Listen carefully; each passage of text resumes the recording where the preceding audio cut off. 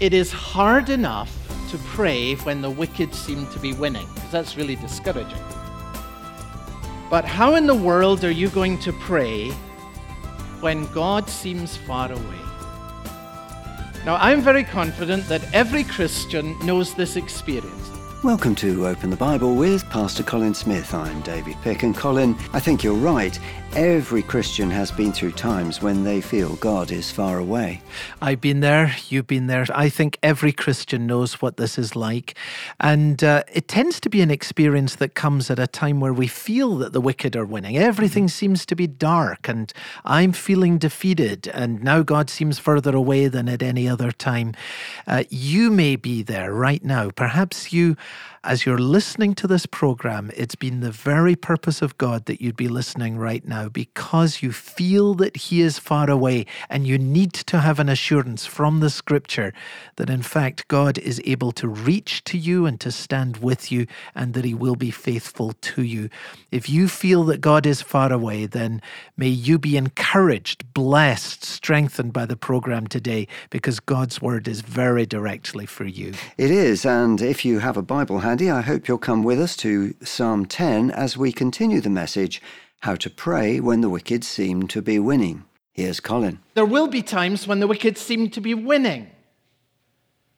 Let's not be naive about what we ourselves say that we believe in regards to sin and evil and its power. As Christians, we say that we believe that men and women are born sinners, that it is in our nature, that the default of human nature is that we are resistant to God, that we are hostile to God. Then why in all the world, if we actually believe that, do we so often end up sounding like moralists who are deeply shocked when sinners demonstrate that what they want to do is sin? And when every time a new piece of technology is developed, guess what? Sinners find a new way to captivate that for sinful purposes. Why should that surprise us? It's how human nature is. It's why we need to be redeemed. It's why the only hope of the world is in Jesus Christ and in Him crucified. So this psalm is immensely helpful. I come here and I say, what we're experiencing with this sense of wickedness on the rise is exactly where David was 1,000 years before Christ. What's new? This is the world in which we live. This is the world in which we suffer. This is the world in which we bear witness. And the more we get off the kind of naive pietism that can so easily characterize us, the more we will become Christians who actually learn how to pray because of the world in which we live and the God we have. And the more we learn how to pray and the more we learn the nature of this world, the more we will long for the new heaven and the new earth. But it will be the home of righteousness where sin will be no more. And if we don't get it, guess what? We'll be comfortable middle-class people who are saying, how much can God do for me now? There's all the difference in the world. So this kind of praying is going to change the very nature of who we are. And it's precisely the kind of praying we need to learn when we are experiencing in fresh ways the disturbance and the dislocation of sensing great shifts within our own culture and evil, wickedness evidently on the rise. So pray when the wicked seem to be winning. Well, here's the second thing. Pray when God seems far away. Verse 1. Why, O Lord, do you stand far away? Why do you hide yourself in times of trouble? Oh, this is so helpful. It is hard enough to pray when the wicked seem to be winning, because that's really discouraging. But how in the world are you going to pray when God seems far away? Now, I'm very confident that every Christian knows this experience. In fact, I'd be absolutely amazed if anyone comes up to me in the foyer afterwards and says, I'm a Christian and I've never known what it is to feel that God is far away. You will be a very unusual person. We all know what it is for God to feel far away. And it's most difficult for us to pray then. And of course, these two things go together. When the wicked seem to be winning, of course, God seems to be far away. We're struggling to see how his hand is at work. And it's very, very difficult to pray. And yet it's precisely at this time and out of this experience that David prays this prayer. And it is wonderfully encouraging to me, first, to know that even King David experienced this. Okay, if even David felt at times that God was far away, then, okay, that helps me. I'm not unusual, and I can pray at such a time. But what is even more encouraging to me is this. Think about it. The Holy Spirit was present with David and active in David even when he felt that God was far away, verse 1. This prayer is scripture, which means that it was actually breathed out by the Holy Spirit. So we can say that David was praying in the Spirit even when he felt God was far away. That's so encouraging to me. I must not read from that God is absent. God was present with David and active with David even when he felt that God was far away. Now, take this to yourself and get hold of it, because it's a very important principle. It's a wonderful encouragement. God is with you, Christian believer, and God is active in you, brother, sister, by his Holy Spirit, even when you feel that he is far away, period. Learn that from this verse. So pray when the wicked seem to be winning, and pray when God seems to be far away. That's what David models for us here. Now the question, of course, is how. And the Holy Spirit, through David's prayer here, gives us a wonderful model of how to pray in these circumstances. Notice how the Holy Spirit leads David in prayer. Let me give it to you under three very simple headings here. The first is, stop thinking like the wicked. Stop thinking like the wicked.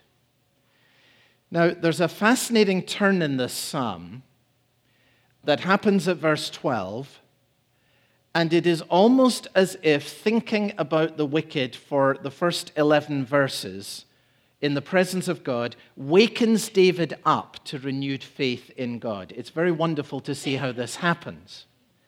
At the start of the prayer, David says, verse 1, "Why, O Lord, do you stand far away? Why do you hide yourself?" So God seems to be far away and remote and not doing things and uninvolved. You don't seem to do anything. God, you don't seem to do anything. God, you're far away. God, you're uninvolved. Wait a minute. That's what the wicked think, right? God will forget. God will not bring anything to account. Wait a minute. It's almost as if it comes to David. Do you see the parallel between verse 1 and verse 11? Verse 1, David says, "Why do you hide yourself in times of trouble?" Verse 11, the wicked say, "He has hidden his face and he will never see." And it's as if by the time David gets to verse 11, he suddenly wakens up and he says, wait a minute.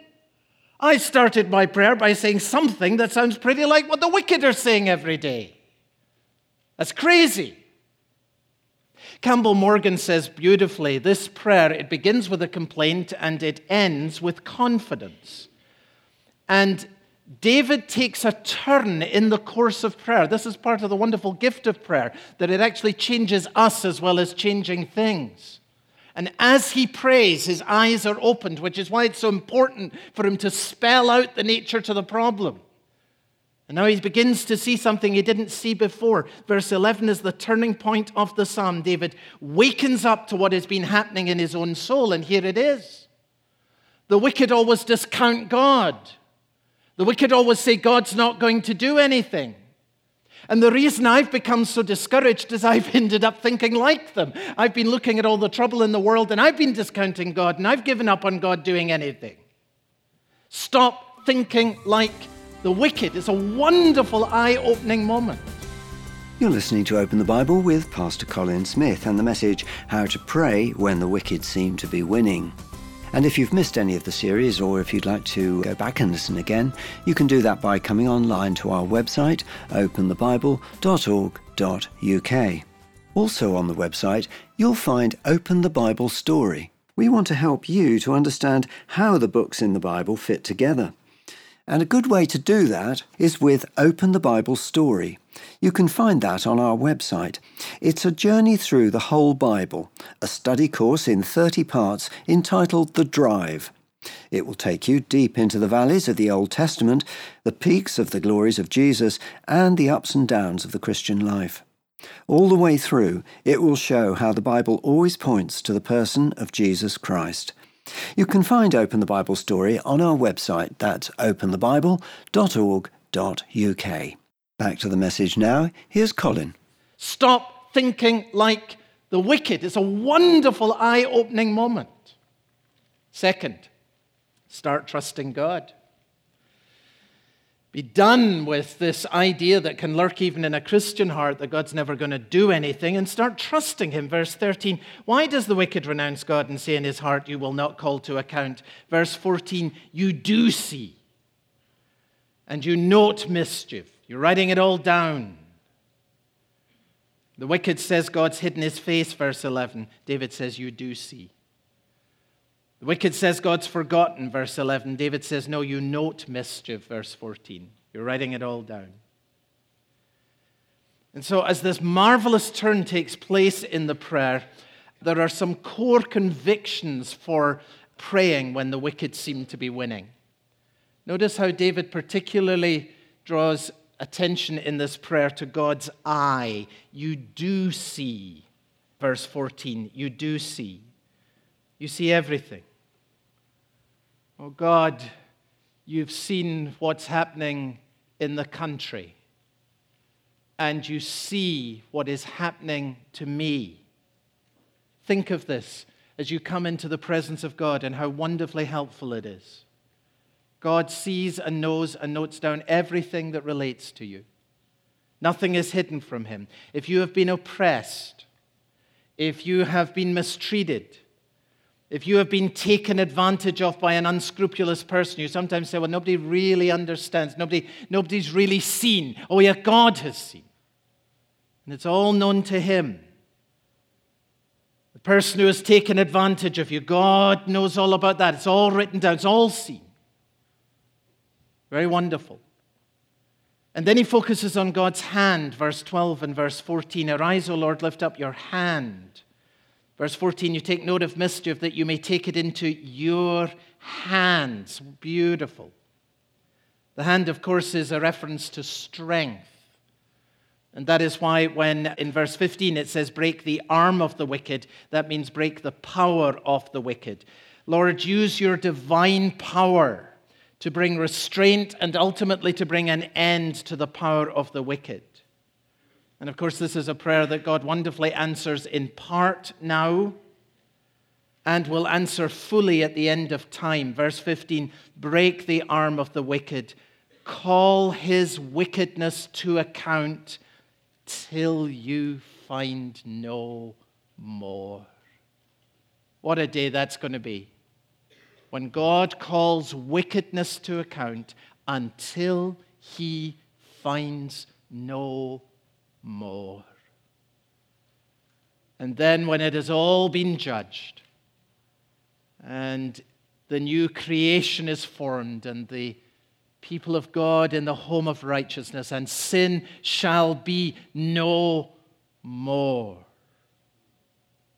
His hand, he'll do this by his power. We can't deliver the world from evil. Not for us, not for David to deliver the world from wickedness. How is he going to do that? God will do it. Take it into your hand. Now, this is a prayer that God answers in part now and fully at the end of time, and both are important. It's in part now because, of course, as we said already, as long as we are in this world, we will face the challenge of wickedness. It'll keep breaking out in new forms.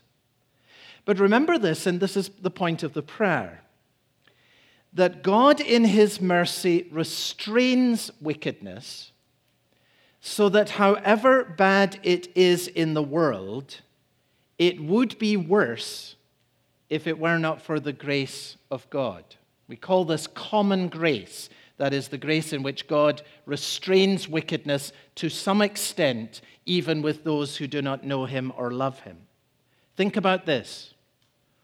Only in hell is the full extent of evil really known. And thank God this world, however bad it is at its worst, is still not hell. It's not heaven, and only Christ can bring us into heaven, but it's not hell either. And why is it not hell? Why is it better than hell at its worst?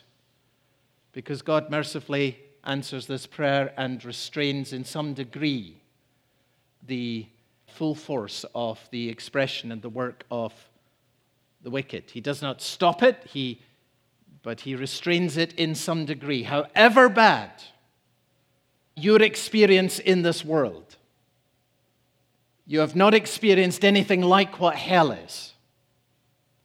And that is the point of this prayer, that as a Christian believer, I'm experiencing evil. I know that I'm going to live in this world with its realities and with its sufferings and with its difficulties, and that is not going to change. But I can ask God for help. I can ask God for relief. I can ask God to put the brakes on. I can ask God for some deliverance.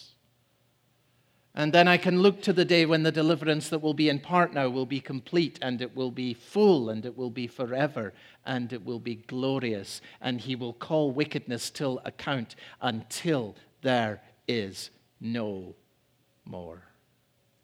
And to that end, thinking about God's eye, he knows it all, his hand, the power of his hand to restrain now and then to judge till there is no more then.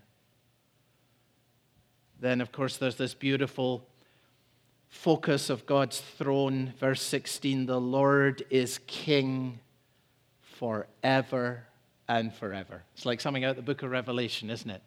The Lord is king forever and forever. Lord, I've been so discouraged. I felt that you are afar off. I've been thinking like the wicked. I've been discounting you. And now that I've come into your presence, I'm seeing you, your eye, you know it all. And you know everything that I have felt was so hidden. And your hand, powerful. And you're on the throne. And you're on the throne forever and forever. Stop thinking like the wicked. Start trusting in God. And here's the very last thing, just briefly. Stand with Christ in the school of prayer. Jesus would have known this psalm. What did it mean to him? How would he have used it? Did Jesus ever experience the things that gave rise to this psalm from David? Well, you only need to ask the question, and you see Jesus is all over this psalm. Did Christ know the greed of the wicked? Yes, he stood in the temple and he saw how the house of prayer had been turned into a marketplace for gain. Did Christ know what it is for the wicked to lurk in ambush? Oh yes, day after day I was teaching in the temple, and now you come to me with swords and clubs as they arrest him in the Garden of Gethsemane. Did Jesus know the violence of the wicked springing up upon him? Oh yes, they beat him with clubs, they nail him to a cross. Did Jesus know what it was to ask why and to feel that God is far away? My God, why have you forsaken me? Christ knows what it is. He says to his enemies, this is your hour when darkness reigns. Oh, Christ knows every part of the experience that gave birth to this psalm penned by David and useful for us. And more than that, Christ knows what it is to trust the Father in the middle of this ultimate darkness. And to say, Father, into your hand I commit my spirit. Jesus knows this psalm more deeply than David did. He's lived this psalm. He can pray this psalm with you.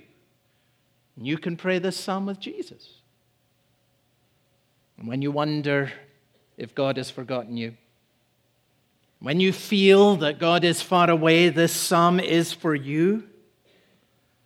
God is calling you to stand in faith and not think like the wicked.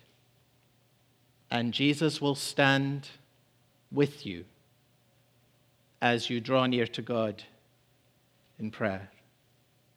And remember this, that Jesus not only endured wickedness, he triumphed over it. You, says Peter on the day of Pentecost, you put him to death with the help of wicked men, but God raised him from the dead. He raised him up, and he is king forever and forever. And this Christ hears the desire of the afflicted. This Christ is able to strengthen your heart. And right now his hand is held out to every person. Whatever you may have done, whatever wickedness there may have been in your life. And right now his hand is not raised in judgment towards you. It's raised in invitation towards you. Wickedness is going down, friends. But here is the good news for every person today. You do not need to go down with your wickedness. God offers grace and mercy through his Son, Jesus Christ. So turn to him in faith, come to him in repentance, and ask him to make you a new creation, even today. That's a great prayer, whether you've previously committed yourself to Christ or not, that he would make us more like him each day.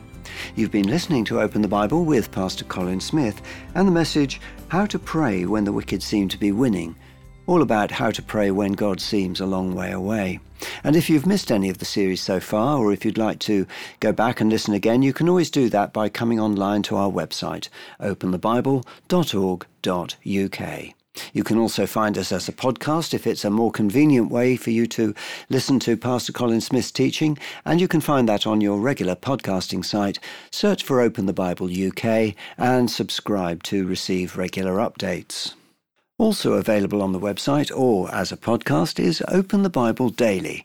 This is a series of short 2 to 3 minute reflections based on Pastor Colin Smith's teaching and read in the UK by Sue McLeish. Sue, what can we expect in this month's Open the Bible Daily? Well, it's a continuation of the book of Deuteronomy. I've so enjoyed preparing it and reading it because there's just so much to learn from it. And what I think is so special is that, as always, Pastor Colin makes it so relevant. I've been blessed by it, and I hope others will when they hear it. Open the Bible is supported by our listeners, and we're able to stay on the air and on the internet because of your generosity. If you'd like to begin supporting us this month, we have an offer for you. It's a book. It's called The Christian Manifesto, and it's by Alistair Begg. Colin, what's special about this book? Well, Alistair takes us to the heart of Jesus' teaching in the Sermon on the Mount, or the Sermon on the Plain, as it's called in Luke's Gospel.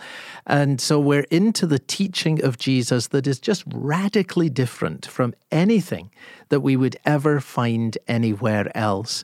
And Alistair draws this out in the most marvelous way. I mean, for example, here's what he says about Jesus' teaching on taking the log out of your own eye before we try and remove the speck out of someone else's eye.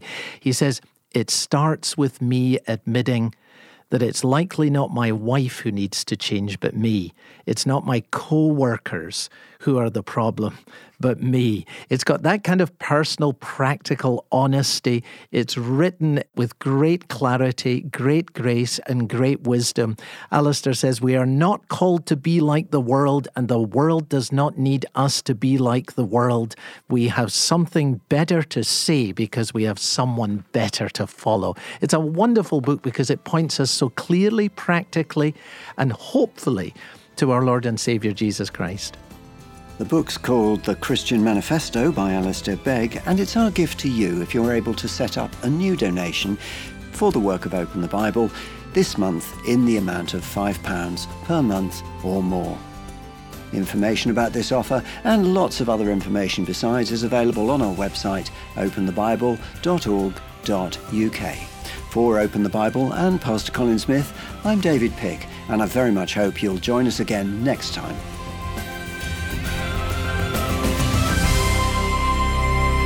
What did David do when he felt like giving up? He took refuge in God. But how do you do that? Find out next time on Open the Bible.